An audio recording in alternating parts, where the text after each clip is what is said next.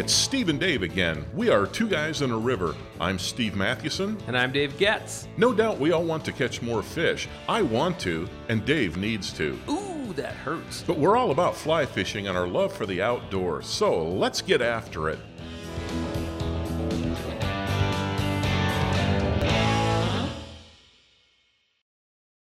There's an old saying that goes like this: variety is the spice of life. That's true sometimes, but not always.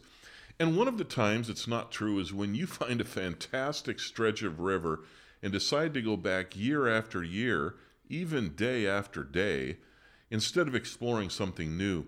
Last October, Dave and I made our annual trek to Yellowstone National Park for a few days of fishing.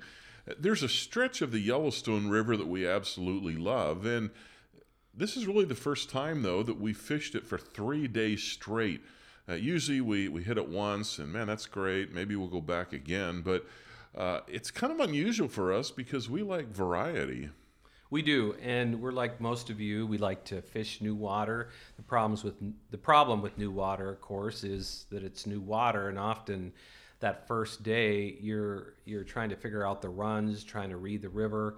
The funny thing is that we had fished another river in Yellowstone National Park the previous fall, and we fished that one for 2 days. We caught a lot of fish, and some of them were really big. The browns were big, but we were kind of ready to move on after 2 days there. And I think in part because, well, we'll get into that, but there was something so compelling about the stretch of river that we fished this last year that we just kept going back. We thought, hey, listen, why waste this fly fishing trip trying to find out some other rivers? So the fishing was terrific, but it was really more than that. Yeah, so what we'd like to do today is to reflect on those 3 days, to try to describe what made it so magical, and we hope we'll impart some fly fishing insights or wisdom along the way. Maybe something you can use next time you're out on the river. So why don't we start with the drive that we made daily? I mean, that was part of it, I think. So this year, because the northern part of the park was closed because of the flooding, we could not get in through the north entrance, which is Gardner, which is what is the entrance that we typically always enter when we fish in Yellowstone National Park. So we had to drive from Bozeman down 191 to West Yellowstone, and so it took us. And that's where we stayed. Yeah, we stayed the night in West Yellowstone. We stayed for 3 nights. Yeah, we stayed 3 nights in West Yellowstone. By the way, I don't know that. Do you remember on the drive from Bozeman to West Yellowstone, we came across that bison that had been hit? Right. It was only about 10 miles or so out of West, I think. Yeah, that was pretty Well, it was bad. tragic because that buffalo was laying dead alongside of the road, and there was a sheriff there with, it was dark at this point, it's probably 7 o'clock, 6 o'clock, with its lights on, and then there was the car that had hit it. But the buffalo was dead. My guess is the bison was not dead after the hit. Yes. He probably put it down. Right. And just to clarify, this part of the drive is not why hey, cool, let's continue to fish this stretch. No. No, that's just to say that happened on the way to West Yellowstone. Yeah, that little anecdote on the way to... Yes. Yeah. Oh, man. But yeah, we did. We drove that every day. Remember, we had checked it out, and they were going to open that road like October 15, and then a couple days before we went, they said, oh, it's going to be November 1st. It's like, well, that's great. So yeah, we did that, but I think I enjoyed. I mean, that was like an hour and a half every day from West to the section that we fished in the northern part of the park. It was great drive every day. It was different. It was what would you say about 30 minutes longer. So normally we come in from the north entrance in Gardner and then drive to Mammoth and then go from there. But since we couldn't do that, we went from West, and it's an hour and a half in to where we fished. So maybe twice as long. I think from Gardner it might have been 45 minutes to our spot, but yeah. But it was. But you know what, Dave? There was a blessing to that because I sure enjoyed watching other fly fishers. It was just kind of beautiful, the early morning light and the fog coming off, and then knowing that I was inside a warm vehicle when it was 19 or 20 degrees outside. Man, that was that's the one thing. We are kind of lazy fly fishers, but there was no reason for us to be up that early, Right. other than driving, mixing. We wanted to always be fishing by about 9 o'clock, right, and be on the river around 9, between 9 or and to 10. leave to hike, start our hike at 9. Probably we started fishing at 10. Yeah. Yep. So we were up early. We got breakfast, jumped on the road, but you would see all these fly fishers, and it was beautiful because there's this mist that's rising, this fog that's rising off the river, and you see these profiles of these fly fishers. And on one of those days, there was this huge bald eagle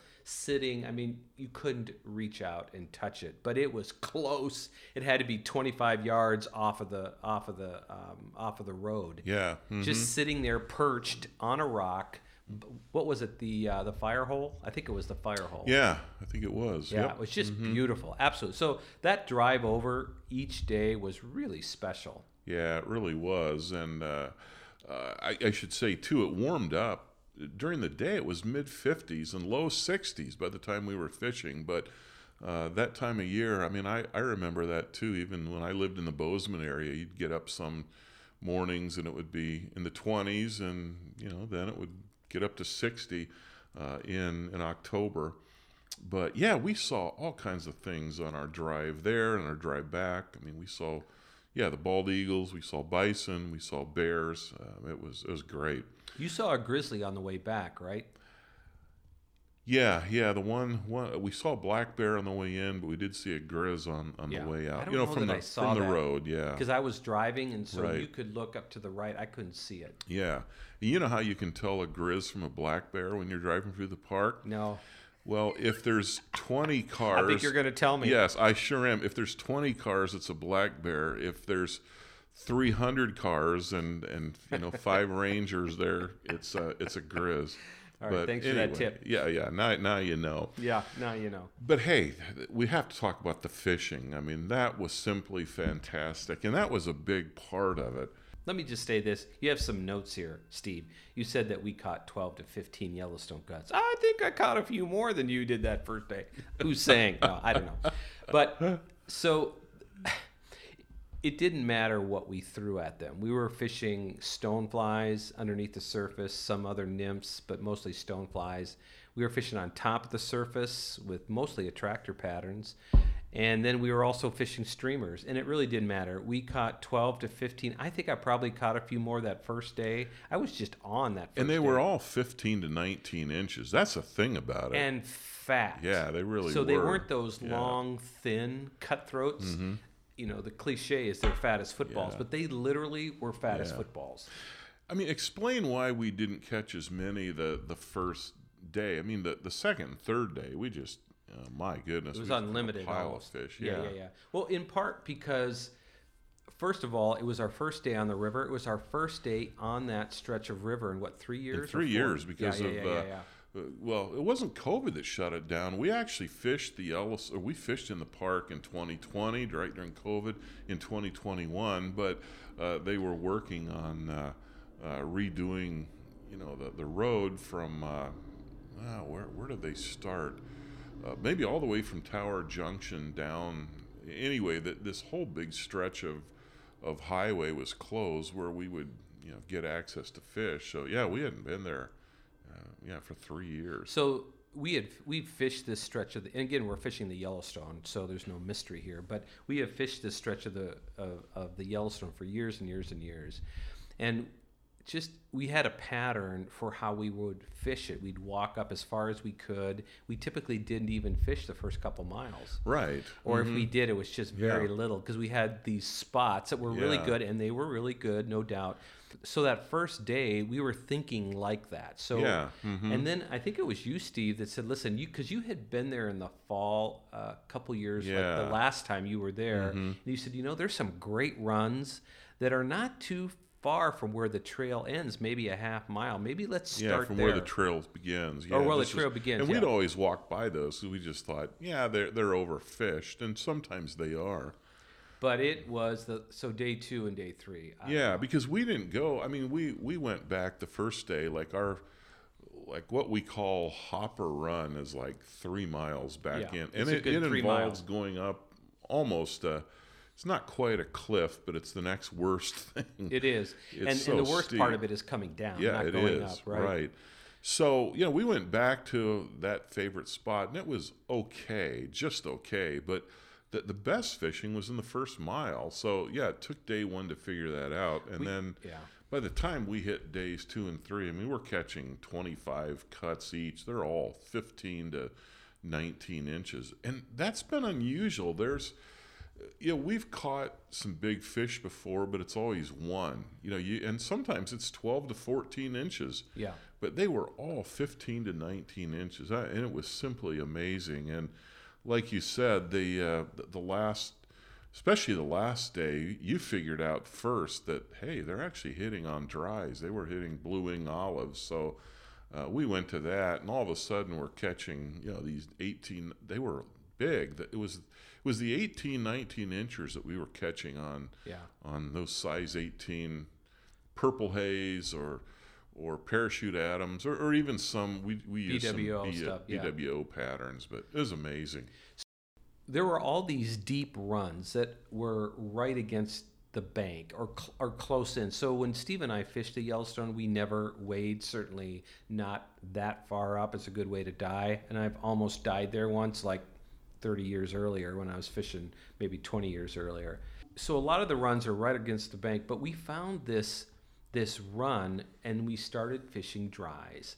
And so we just stood there and alternated. So Steve would fish some dries, and then I'd fish, 3 or 4 casts. Sometimes it was almost every cast. You'd cast once and catch one, and then I'd cast 10 times and catch one. We were in this moment. It may have been 20 or 30 minutes for that specific run where we must have ripped out, 5 to 10 out of that same run. Mm-hmm. Yeah.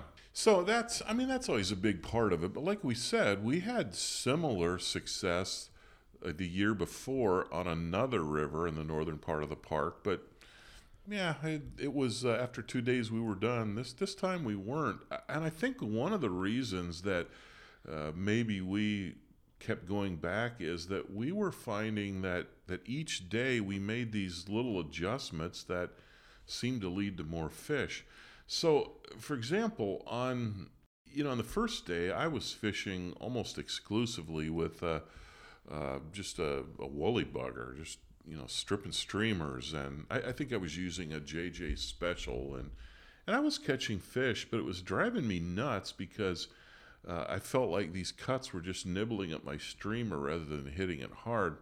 So on day 2, before we drove out of West Yellowstone, we stopped at Blue Ribbon Flies, and right when it opened, and I asked one of the shop staff members, I told him about my experience, and he said, "Here, try this." He suggested a dropper. He says, just drop this off the end of your streamer. And it was a number 10.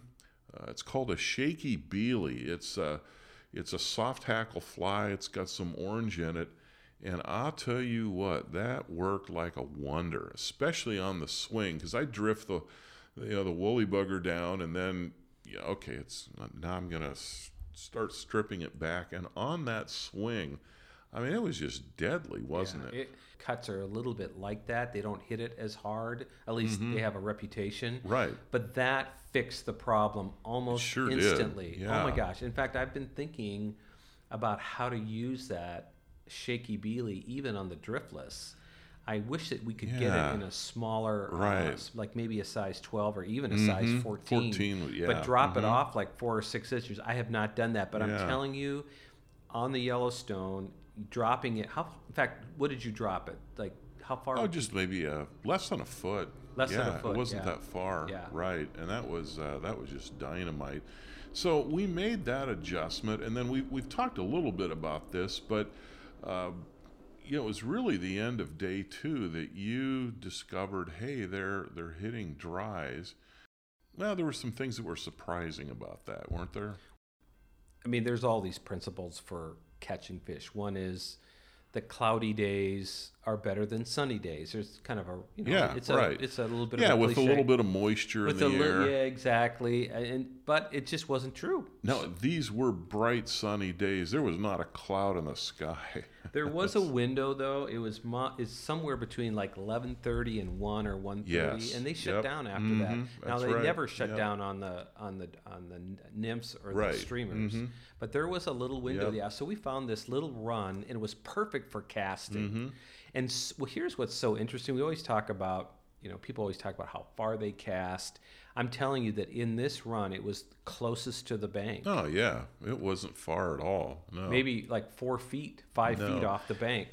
I wrote in my journal, Dave, that on day 3, out of that one run, I caught 4 19-inch cuts on that size 18 parachute Adams. I mean, I don't know if I've had a day like that before where I've caught that many, that many big fish out of a run. I know that I caught at least that many, but I don't think I caught as big a fish as you did. A 19-inch Yellowstone cutthroat that's fat is a really big fish. Oh, it really is. I mean, the things are like footballs, aren't they? They're just amazing. They really are. There are a couple of other things that might surprise people about those 3 days. I mean, the one is that we were catching these cuts on dries on a bright sunny day, but there were some other things, weren't there? So we never saw a fly fisher day 1 or day 2. We did see one on day 3. Again, we're fishing the Yellowstone. And this is a huge stretch of river. Oh my gosh. We're on a 3-mile stretch. And in the past, we've run across fly fishers. This is not a hidden place. And it's very accessible. Yeah, right. very accessible. It just wasn't hidden. I don't know. Do you think, Steve, that maybe some of that was, I don't know, some of it was it just hadn't been fished much because of the road had been blocked? I wouldn't be surprised, because anybody else that would have fished it would have had to do what we did. They would have had to come in from another part of the park. I suppose they could have come in from the east entrance or the northeast entrance up near Cook City, but that's still a drive to go through the Lamar Valley. So I'm sure that was part of it, but that's not untypical. We've had some years, especially in October, where you just don't see other fly fishers. Well, I think, and you've said this before, more and more fly fishers, the smart fly fishers, are learning to fish the edges of the season. And they just are the best times to fish. And what we mean by the edges or the white space is late fall, early spring, late winter, especially in the Bozeman area. It's so discouraging in terms of the number of fly fishers. Bozeman has really become a Jackson Hole in many ways. Yeah, it has. And it has changed in 5 years. And so if you're fishing the any of the other rivers around there, Madison, Gallatin. Yeah. Gosh, it's just the thing about the Yellowstone. It's just far enough from Bozeman, right? And it's the Yellowstone in the park, right? Right, the Yellowstone in the park, right? A lot of people fish it, like in Paradise Valley, Paradise south of Valley, Livingston.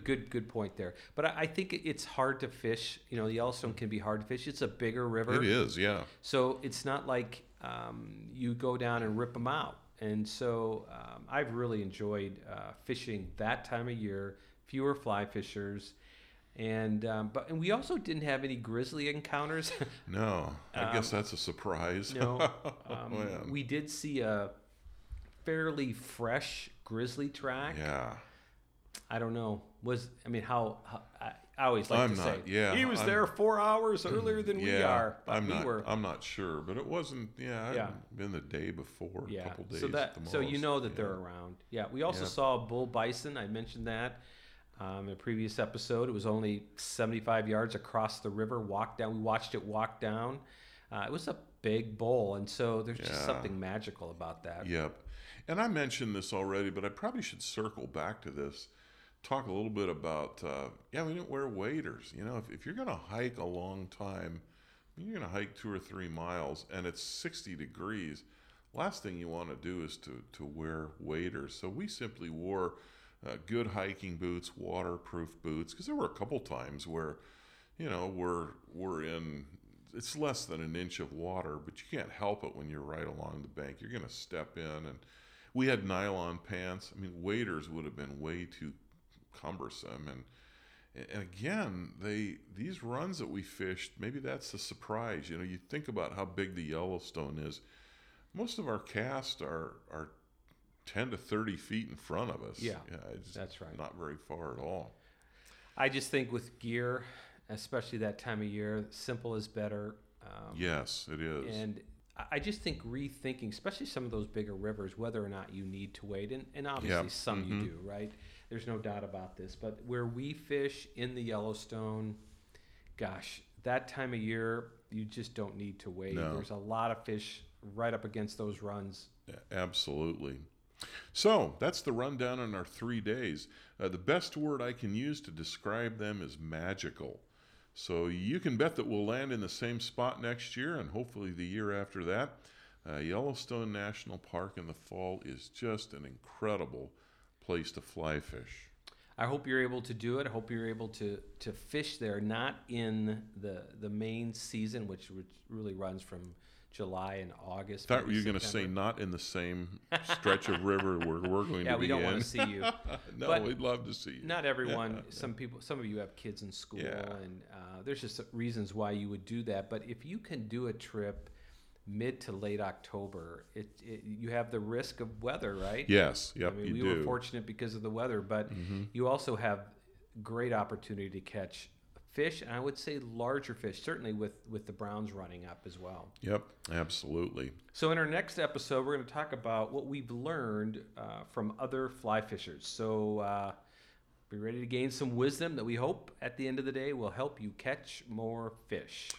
All right, that's a wrap. It's all for today. Thanks again for listening. I'm Steve Mathewson. And I'm Dave Getz. Until next time, we are two guys on a river. For the love of fly fishing.